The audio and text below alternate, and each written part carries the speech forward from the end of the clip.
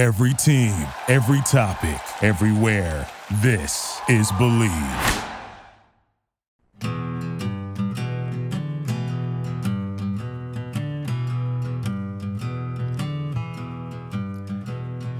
Welcome to another edition of After Hours with Defo and Luby here on the Believe Podcast Network. Jeff DeForest and Mike Luby Lubitz with you. And always great to be able to engage in NFL conversation. This gentleman, one of our favorites, one of our go-to guys when it comes to analysts. In fact, I was thinking back, when did we start talking to and discovering the great insight of Jason Cole? And I believe it was when leather helmets were still considered an innovation. Well, he's not that old. So with that, well, I was around before that. You time, were. also. Yeah. I thought it was great when, who was it? Was it Roman Gabriel, Jason Cole, that had the single face guard, the one strap face guard there? And that was pretty daring. But Jason, how are you? I sort of date myself the era of Luckman with no bar in leather helmet. Wow, no bar. Yeah. Did I tell you? I once interviewed Sid. Sid had a condo in North Miami Beach, sort of right next to just north of Bal Harbor, kind of that area. Okay. Yeah. And it was wonderful. But, so we were interviewing him, talking to him about, great partnerships between coaches and quarterbacks, and talking about him and Hallis. And he's telling me the great story about how Hallis showed up at his apartment with a check for $5,000, and which at the time was just this huge amount of money, and that made him the highest paid player in the league, and all these kind of things. And we get done, and he starts I swear, he starts giving me all these tchotchkes, right? Like these terrible, plastic pens and, little knickknacks. Because I think when his career was over, he sold, office supplies, right? So I'm getting all these cheapo office supplies and things like that. And I'm like, he's the sweetest man in the world. He's a really, really nice man. But he's just giving this stuff away, and he's doing it in he's become an old New York Jewish man. Yes. Take the stuff; it's wonderful. He was in the right area, though. Great. That's where they all migrated to. Was Bal Harbor, the guys that had some cash. Oh my God, that's classic. He was.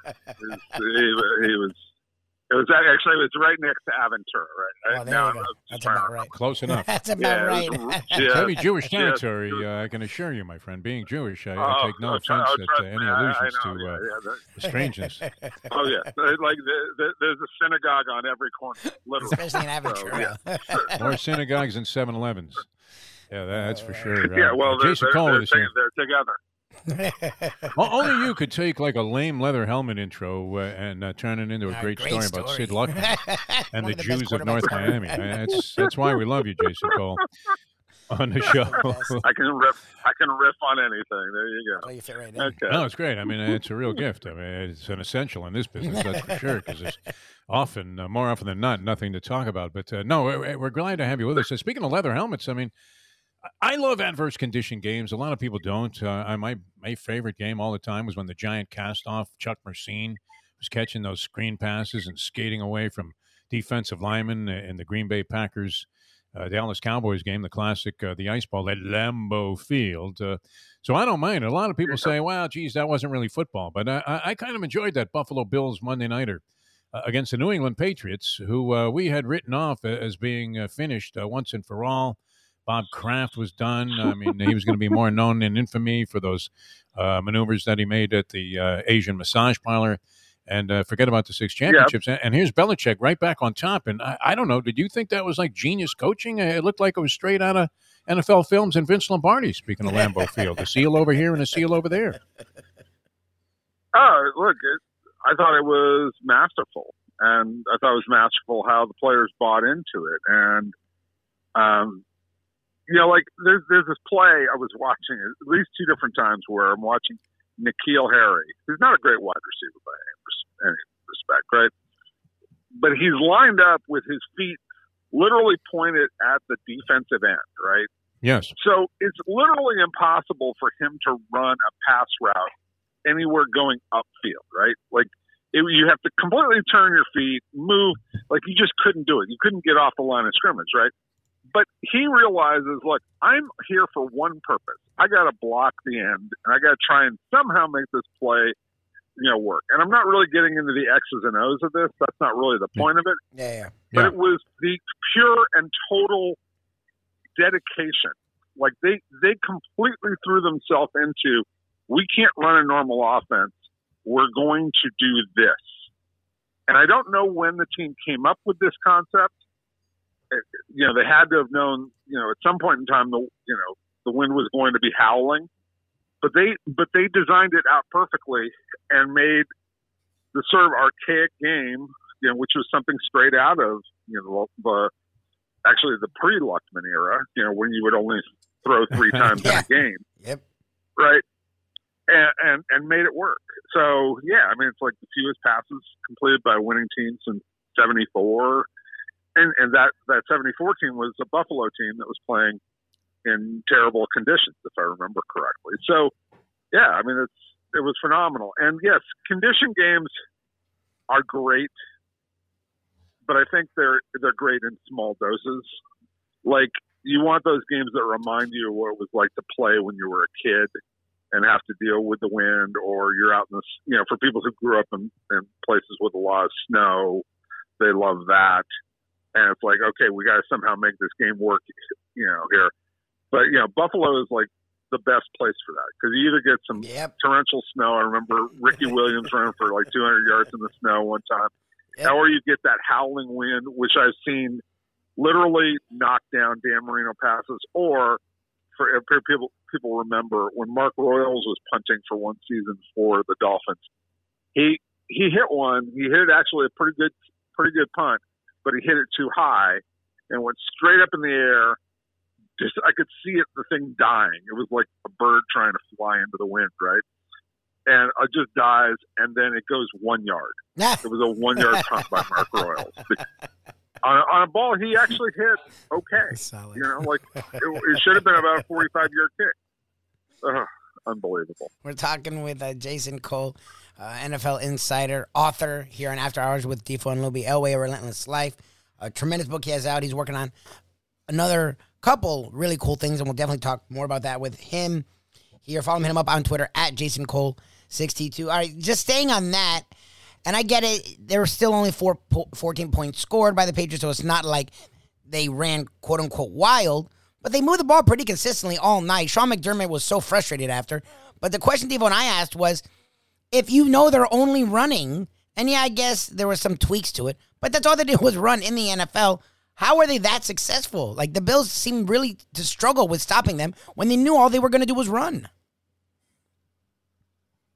Well, again, there are some technical things that Buffalo didn't do particularly well. Okay.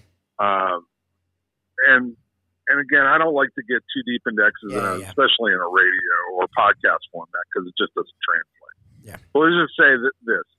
Buffalo, while they played a lot of 8, 9, even 10-man fronts, didn't attack within those fronts. In other words, if you know that you're got to do this, you got to get upfield a little bit faster to disrupt those running lanes. Okay. And they played this kind of a little bit too,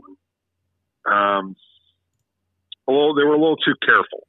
Interesting. And what I would just say is the Patriots were fully committed to, we're going to do this and we're going to attack you and we're going to come after you. And I don't think that Buffalo, both from a tactical standpoint and from a mental standpoint, psychologically, responded to that particularly well. I don't think that what New England did can be copied. If these teams were to play 5 times and Buffalo and New England tried to do that all 5 times in those conditions, I think Buffalo wins 3 of those 5 games. But what happened is the one game or 1 or 2 games where New England can win, they did. And the other part of the problem is, for Buffalo, they don't have a running game that's at all consistent. Yeah. They want to play wide open football, and they want to sling it around. They are unfortunately not built for incredibly harsh weather games in their own place. And they were kind of fortunate last year that they didn't have a lot of them. I mean, like, the wind doesn't howl every single Sunday in Buffalo, but they don't have a consistent running game. They don't have the ability to pound the ball. So when they give up a 65-yard run early in the game on a play that kind of opens up, perfectly for New England, and Harris breaks away for the long run, the safety overplays it, all these little mistakes that Buffalo made, the game kind of turns quickly, and then Buffalo doesn't have an easy way to recover from that. And so, again, I think we get more of a chance game. It's not a true indicator of where these teams are. So I really do believe that Buffalo's a better team if they were to play in like a neutral site and you played 7 games. I believe that Buffalo would win 4 or 5 of those. Monday night was not one of those. The great Jason Cole with us here on After Hours with Defo and Louie on the Believe Podcast Network, and always great having Jason on the show. Well, I tell you what, my mother, may she rest in peace, normally would have been rolling over in her grave if she knew I was betting all of that inheritance money on the under in that ball game. But even she, when she heard about the 60-mile-per-hour wind possibilities, that's the funny thing is she knows, though. She told me to send it in. She knew what you were doing. That was fantastic. I mean, and then they scored, both teams scored in the first quarter, and I thought, oh, my God, this is one of those aberrations that should never happen in a zillion years. But fortunately, the number was held well down there with 24 points being scored in that game. Jason, sorry, Ma. I didn't mean to scare you like that. It's like you're reliving the nightmare. You're like, Nikhil, why did you let it hit your face mask? What are you doing to me? You're killing me. Yeah. It's a little scary. I didn't think Belichick was going to be relegated to having Mac Jones, his star second coming of Brady quarterback, throw 3 passes in that ball game also. And then some tough luck, too. I mean, Buffalo had many opportunities to win that ball game. McDermott, what was it? Did we ever get to the bottom of it, Jason Cole, of what he was so pissed off about? He was bitching at the officials from the very beginning. I mean, like they hadn't even played the anthem yet, and he was already screaming at the head official for the ball game, and he was like that all throughout the ball game, just seemed to be exceedingly bitter about what was going on. And then he even tried to dismantle the idea that Belichick is a genius after the fact, as he was responding to questions about Belichick's strategy and how he got outfoxed, and he seemed to really resent that notion. What was it that he was so mad about with the officiating in that game? Do you have any idea?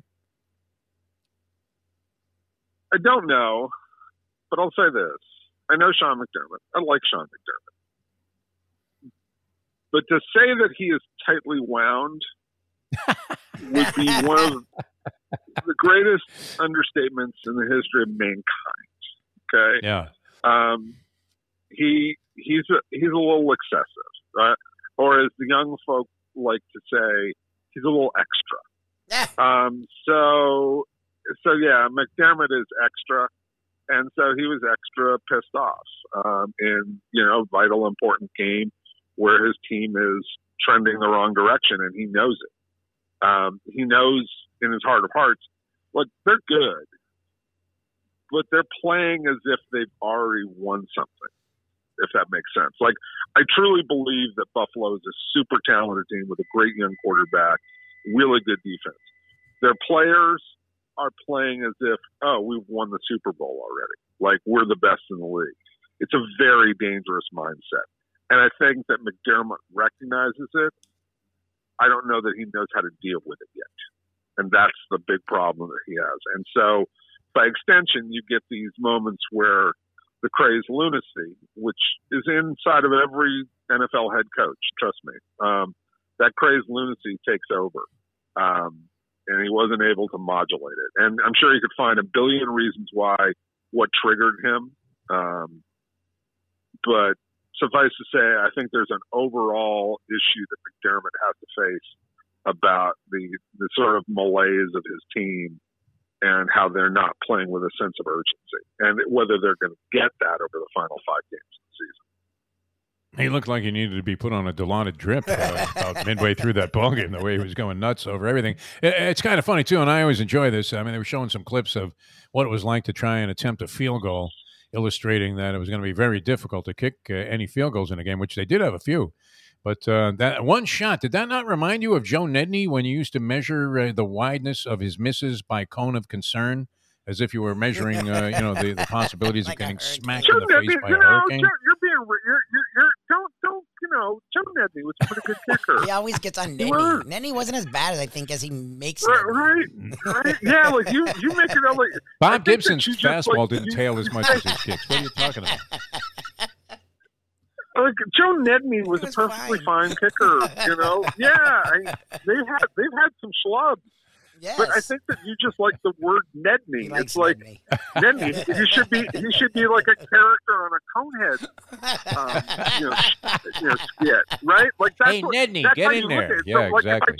right. Like this is it. Like Lupner, Nedney. Like say this, and The you kicker just in the replacements is automatically more say, accurate. "Well, he's a Nedney. Therefore, if he's a He must Nedney, suck. he's a Yeah. terrible human being." It's just awful. Right? Like, I mean, that's not fair to Joe. I take umbrage with this. No, I mean, Where there were were a we lot going of with this? kicks tailing Well, out there. what Looked were like we some of doing? your, I don't Where'd even that start? some of your I don't even drives know in what those we're celebrity talking golf about, but tournaments that's that fine. we were in, Jason. Unbelievable. Just fading way Well, off into the okay. woods there. He's a nice On guy, the right. too. He's a Probably really is. nice No, guy. he seemed like a really good guy, no question. Yeah, Because you know how it is. I mean, you've Yeah. covered a lot of games. I mean, nobody's in the locker room after a loss, so you end up talking to the kicker about what a bitter defeat it was, even though he never sniffed the field the entire game except on a Right. couple of kickoffs at halftime. But Right. that was about it. All right, so where are we at in the all right, NFL? To answer your question. Yes. Okay, where are we at in the NFL? Is that No, what I we're- mean, who's is this good, the general Jason? question? I don't know that I buy into the Cardinals, Arizona. They're the best team in terms of I record in do. the NFL. You do. Okay, I do. give I us do. the I do. rationale there, because no one's convinced yet. Well, when you have a 1.8 yards per pass play differential for an entire season, Wow. and you've missed 2 or 3 games with Kyler Murray, and you still maintain that, and you didn't have DeAndre Hopkins for all that, you're good. You're really good. No, they're legit, and they're deep, and they're talented. Okay. And the addition of James Conner has given them enough of a tough running game that they're able to, do some things in the fourth quarter that take time off the clock, which is really, really important. Now, they're not going to line up in any kind of traditional run set. They still have to play wide open, so they're susceptible, right? And I get it, but no, they're good. They're really good, and I had my doubts about them, but because I just didn't believe the Kingsbury offense was going to work. But then they went out and got really talented people like Hopkins, who make it work, right?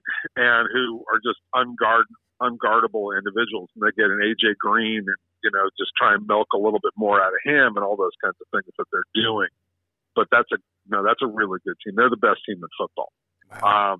Now, that said, this is a year where a lot of strange things are happening. Like Baltimore still, despite their hiccup game, they kind of blew that game against Pittsburgh in the fourth quarter. They're really good in close games, and they're dynamic, but they're like outplaying their stats by just some ridiculous numbers, right? And winning despite the fact that Lamar Jackson's really having kind of a horrible season by his standards. So this is an abnormal season. I just think that ultimately we're waiting for Tampa to decide, okay, it's time to really kick it in. And they've sort of done it the last 3 games. But I'd like to see them do it for an extended period of time, get hot over the second half of the season. I think that they win it. And there's Kansas City is still sitting there trying to figure out, okay, how are we going to get big plays and, big yardage and get Tyreek Hill loose against all these 2-deep coverages that we're facing all the time? Or are we going to just be patient enough to say we're going to pound the ball with the two running backs, and just play ball control all the time and play to our defense, since the defense has really turned it around. I don't know that Kansas City knows what it is yet, and I still worry about Kansas City. And you, as a gambler that you are, yes, probably know that they can't cover a spread. You woke up right there. Gambling? Did he say gambling? What did he do? Oh, what are the odds? Point spread? Under over? Okay, here we go. Parlay? Like Kansas City for the better part of a year, as you well know, didn't cover against anybody. Come back and start lighting up for 50 points. Sloppy. Right, and they're not very good at that, but I think they've started to turn a corner, especially defensively, and I'm waiting for them, for Andy Reid and Patrick Mahomes to figure out, okay, how are we going to do this against teams that are just simply not allowing Tyreek Hill to get explosive plays against us? Yeah, it's been interesting to watch them struggle offensively, still win games. So they're on a winning streak, as are our Miami Dolphins, a 5-game streak. The Patriots, 7 in a row. What did you think, Jason Cole? I mean, it's after the fact, so obviously it didn't work, so it's a bad move. But as you saw, and I remember I was amazed that Harbaugh was showing the sign to go for 2 after the touchdown was scored in that game. I mean, a miracle to come back like that. They were struggling offensively. Lamar Jackson hasn't been having a great year. He throws a strike. I mean, he stripes one in there into the end zone in the final seconds under completely difficult and compromising circumstances on the entire drive, and they get back into the game. Were you surprised to see them attempt the 2-point conversion, even though everybody says, yeah, well, it should have worked, but it didn't? Oh, no, it was the right call, given all the circumstances. I mean, look, if you have a quarterback with that kind of running talent, so you have run-pass option available, and while he's not a great passer, you don't need a great pass in that area, right? You need a good one, and he unfortunately, was off by about 6 or 8 inches on that throw. It was a bad throw, and it's his fault. But that's the right call, and especially when you factor in their corners. I mean, Marlon Humphrey was done. The rest of the corners are banged up. Do you want to continue to go out there? I would rather take my chance of getting the 2 yards on one play and winning the game straight up than trying to play it out over, overtime. I think that's wise. So I think it's completely the right call. I was not surprised at all. In fact, as soon as they scored, I was like, okay, they go for 2 here, see how it plays out. So no, and I think there was another game, I'm trying to remember which one it was, where the other team also went for 2. And the other thing is, you're on the road. Go for 2. Get out of there. All right, last couple of things here with Jason Cole, NFL insider and author. Jason, to bring it down here to Miami, the Dolphins now have won 5 in a row. But it seems like they do this every year now on the floors. This is now a trend. 3 years in a row, they start really bad, and then they get into November, and he's amazing, and they're actually pretty good in December. What do you say about that? Like, I feel like that's the kind of trend that at some point... Get rid of him. Fire him. There you go. It's over. Fire him. I'm just curious. Fire him. But that's what I'm saying. Like, whatever he's doing in November, December is working. And I get it. The Patriots, we know that first month they sort of feel things out. I understand. Luby, can I just say something? Yes. I don't. This is the kind of analysis that you call me for. Yes. Always. Don't have Jacoby Brissett be your quarterback. That's true. There was a lot of Brissett. That is true. But, yeah, I mean, look, I think he's a perfectly acceptable backup, but he's not good enough, and their team is not yet good enough to survive without all their pieces. Okay, they're getting there. Okay, and I know people want it to be done, but like the first year in the Flores was complete rebuild. Then you get the quarterback last year. You're trying to figure out, is he the right quarterback? I think they're trending toward he's not the right quarterback, which is a big mark against them, for having taken him in the first place. And I get it, but I think that Flores is still a really good coach. Mm-hmm. He's got some really good ideas on defense. And look, after all the changes you've made over all the years, like they're playing a good brand of football. Yeah. It's not good enough yet, but I would be really patient with Brian Flores. And I know that everybody's like, oh, he's a Belichick guy, and all the Belichick guys are just, they're awful. Like, just it's horrible. Why would you want to keep those? I get that, right? Mm-hmm. But I think there's something different about Flores. I think he has an it factor and a patience and a vision down the line, and he keeps his team calm. Like the fact that they're winning after such a frustrating start to the season when they thought they were contenders tells me he's keeping his guys, on board. And if I've got a coach who's keeping guys on board, great. Now, again, they've got a major decision that they're going to have to make this offseason about whether they're going to go all in on Deshaun Watson or whether they're going to stay with Tua, because there's not really another option. Like the draft doesn't have any quarterbacks that are going to change your team. This is an awful year for that. And there's, there's Russell Wilson will be out there and available, so you can make a move for that if you want. That would be amazing, but you're going to have to give up a truckload to Seattle to get him. Aaron Rodgers is going to be available. I don't think he's a Miami guy, and Aaron is really a little bit too difficult to deal with at this point. He's more of a West Coast guy. He's going to end up in Denver or Seattle, in my view, depending on what happens with Wilson. And then there's Deshaun Watson, who they keep flirting with, which flirting is probably a bad word to associate with Deshaun Watson at this point. But I think those are your options. Are you going to, if you're moving on from Tua, are you moving up to one of those guys who you think will take you the rest of the distance? Because I think they've got a lot of other parts. Look, they need a running back in a bad way. That was Jalen Phillips is terrific. You've seen a lot out of him the last two games, obviously against inferior teams. But 5 sacks is 5 sacks, right? Yep. He's been terrific, but I just imagine them with a real running back, even a Najee Harris, who hasn't been great in Pittsburgh, but when you consider what their offense is really like and what he's playing with, like he's really good. And I just kind of wonder if they'd gone running back in the first round instead of Phillips, would they be a little bit further along with their offense? They need a serious running back. They got to get away from this Gaskins midget. The midget core that they had out there last year. Yeah, right. Like, that doesn't work with what you're trying to do. Like, you guys got to be smarter than this. You got to have a running back who can create some yards on his own to help out the rest of that offense. You don't want your 7 running backs popping out of a Volkswagen before the game starts. As the offense is being introduced. It's generally about, yeah. You don't want them for a remake of Charlie and the Chocolate Factory. Don't sleep. Offenses can't sleep on Rip Van Ginkel, man. This guy's a heck of a player. He's involved in like every play. Jason, we love you, man. What are you working on? I know you've got a bunch of things coming out. You said you were working on the movie script. How's that going?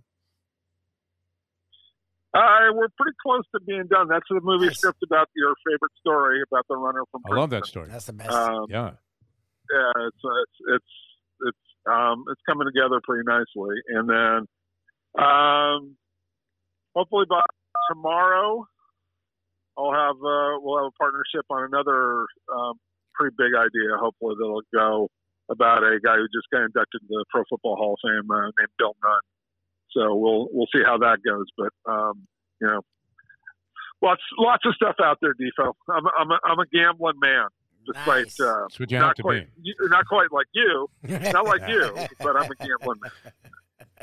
I don't always want to be in this situation, but it's working out well here on After Hours. Always a pleasure, my friend. Thanks so much for doing this. It's always great talking football with you or anything. Hi, guys. Take care. Jason Cole. You're welcome, man. Thanks so much for being with us here on the show. Jason Cole, ladies and gentlemen. All right, that was a lot of fun. Jason Cole, always great. Nobody's warmly embracing your man Tua yet. That's funny. What does he have to do? He's completing 80% of his passes across 3 games.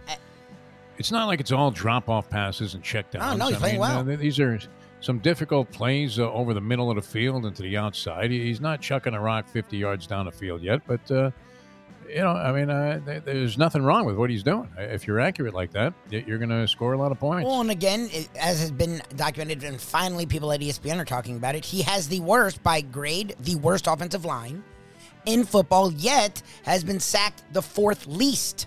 So that's not the line. Been very good. That's he's him. coming along. Like, you can see development there. There's no doubt about it. Maybe that's a little bit of a testament to, the coaching. I don't know that the organization as a whole has done much to make him feel comfortable in terms of his position here. Nope. As they were all over Deshaun Watson, who, as we like to say, probably, at least in terms of allegations, has groped more massage therapists than Bob Kraft. I'm not sure that guy ever. He's not going to play. Like, come on. Comes back and plays in the NFL. I mean, depending on what happens with this case. And obviously, we're not judging the man as being guilty, and it's quite possible that all of this is a bunch of bullshit. But it seems like, and we have also seen where the numerology, no matter how intense it is or how outrageous it seems that like 20 people have come forward. We've seen where that hasn't really resulted in anything. Nope. In other cases, what happened to all those Trump accusers? Where did they go? Away. What, do they all have homes in Costa Rica now? Exactly. I mean, what the hell? What happened there? There must have been some. I don't want to assert that there might have been some payoffs there involved, but all of a sudden they all disappeared, man. And it's the same thing with this Kavanaugh guy, right? They were lining up, one after another. Yep. Supreme Court justice, and all of a sudden nothing being said about that. Shocking. So, I don't know what happens as an end result, and if nothing happens from a criminal standpoint, how do you assess this in terms of what kind of penalty should be given to Deshaun Watson by the National Football League? Well, it's just interesting. Which, very inconsistent on how they perform in these cases. Tua's entire tenure until the last month, locally and nationally, actually. I mean, locally, there was a lot more confidence in him, but nationally and a touch locally, people were, Tua's not the guy, Herbert's the man, whatever, and that's okay, cool. Well, Herbert still looks like Herbert's the man great. to me, but Tua doesn't look terrible. Herbert's great, but if you've looked over the last month, Herbert had a good week this last week, but the last 5 weeks, Tua was better. Like, Herbert was throwing a lot of turnover, a lot of interceptions. They weren't winning, and he's inefficient. And Tua, again, doesn't have a receiving core. His best receivers was a 6th overall pick. That's a slot guy right now by most accounts. Parker finally came back, and look what Parker did. He looked great. Like, Tua, when given help, has played really well. So it's interesting to me that nationally it's actually gotten quiet. Locally, people are confident in Tua, but Jason Cole, who has his finger on the pulse of the NFL, still says that there's like this reservation about Tua, which had sort of gone away. So that's actually intriguing to me that Cole still says it's out there. No, he's making winning moves. I always come back to this. Well, one of the great things about Floyd Money Mayweather as a boxer is, A, he never got hit. Yeah. And B, he was an extremely accurate puncher. And having called a zillion boxing matches in my lifetime, I always admired that quality, and you could see it was just wildly effective. The accurate puncher is the guy that's actually doing the damage. Now, if he's only throwing one punch around, that's a whole nother thing, but kind of makes it a bit of a stiff for the pay-per-view crowd that's watching. But to watch. But if you watch Mayweather fights over the years, and even going back to when he was really, throwing volume punches, he was an extremely accurate puncher. As is the case with this guy that's on the scene now, Gervonta Davis, very accurate on the inside. So he may throw 1 to your 3, but if he's landing a bomb, that's the way, you're going to be effective in a boxing match. And in football, if you're accurate, look, Drew Brees did it forever. He wasn't throwing a ball 100 yards down the field. And what was extremely accurate, Troy Aikman, that was his biggest asset, was that he was extremely accurate, although he had speed burners and playmakers on the outside, as evidenced by the man called a playmaker, Michael Irvin. But so he didn't have to be, enormous when it came to throwing the bomb to perfection, because the guy would just go up there and snatch it. So we'll see what happens. The Dolphins have won 5 in a row. It's certainly nothing to overlook, in spite of the fact that the competition has been weak. They're off this week, so they can't lose.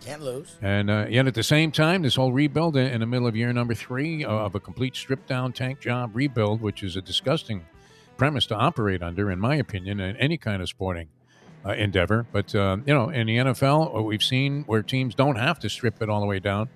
They can have a bad year and bounce back if they're a well-run organization. That hasn't been the case here with Miami, our hometown team. But at the same time, they're winning 5 in a row and still sub-mediocre, which, is an unfortunate circumstance of a team that's forever been selling false hope. So hopefully some of this will actually have some foundation and get some traction, and maybe that team can go in the right direction. It'll certainly be easier to do sports shows here in town. We were talking about this real quick on our Ion Channel show, and if you guys like what we do here on Believe Podcast Network, Ion Channel, 7 to 9 Eastern, every day, Monday through Friday. Yes, sir. We go till 9:30 on Friday with our Degenerate Friday show.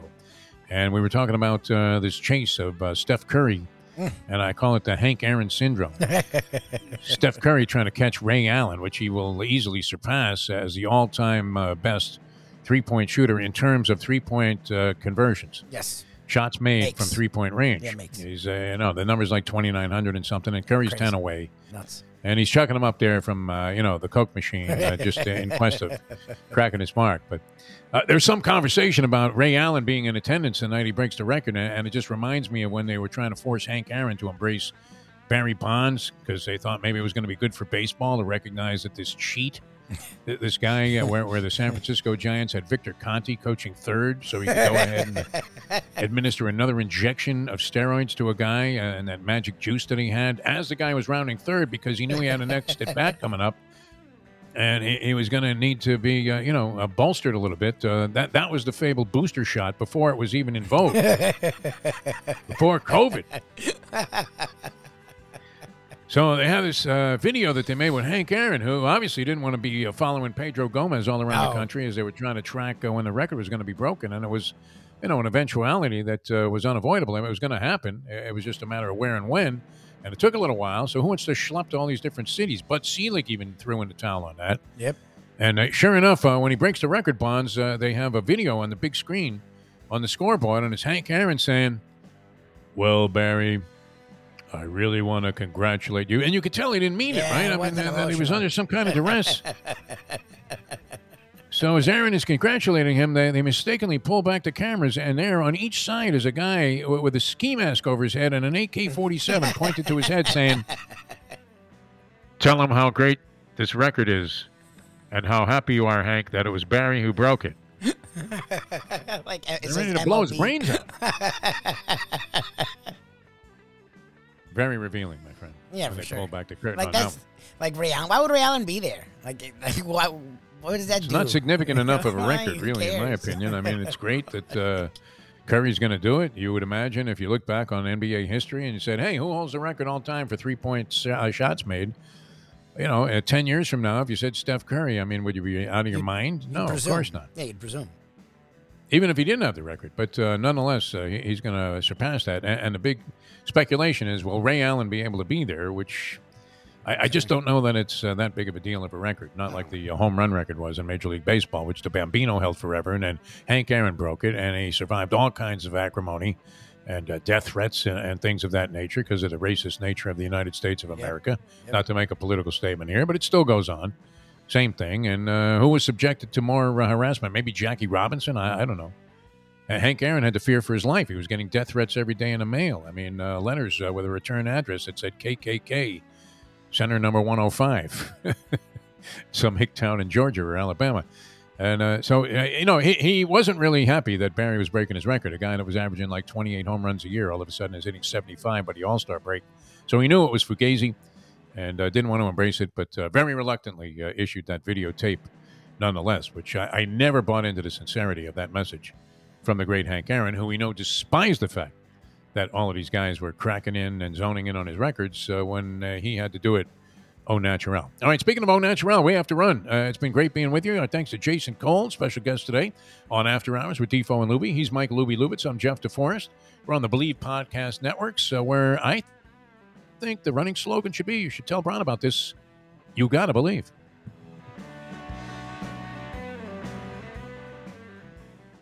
Hey folks, Tony Segreto here. What if I told you you could go to a great restaurant, feel completely safe because their COVID protocol is unmatched, have an amazing meal, have a great time. When the bill comes, you won't get sticker shock. You're going to say, that's too good to be true. No, it's not, because I'm talking about Texas Roadhouse. Great family atmosphere, great atmosphere for a couple, great atmosphere if you just want to go by yourself and watch a game and have the coldest beer in town. And while you're doing that, have the best bread in town. all at Texas Roadhouse. Everything you get there is fresh every day and made sure it's served at your table, hot and ready to go. And the best part is you don't get sticker shock because the prices are amazing. Texas Roadhouse. Destination Sport Miami is here to revolutionize the sports landscape in South Florida. The largest indoor multifaceted sports complex in North America is on the way, with distinguished leaders of its various sports programs and unparalleled access to the finest indoor training fields and facilities.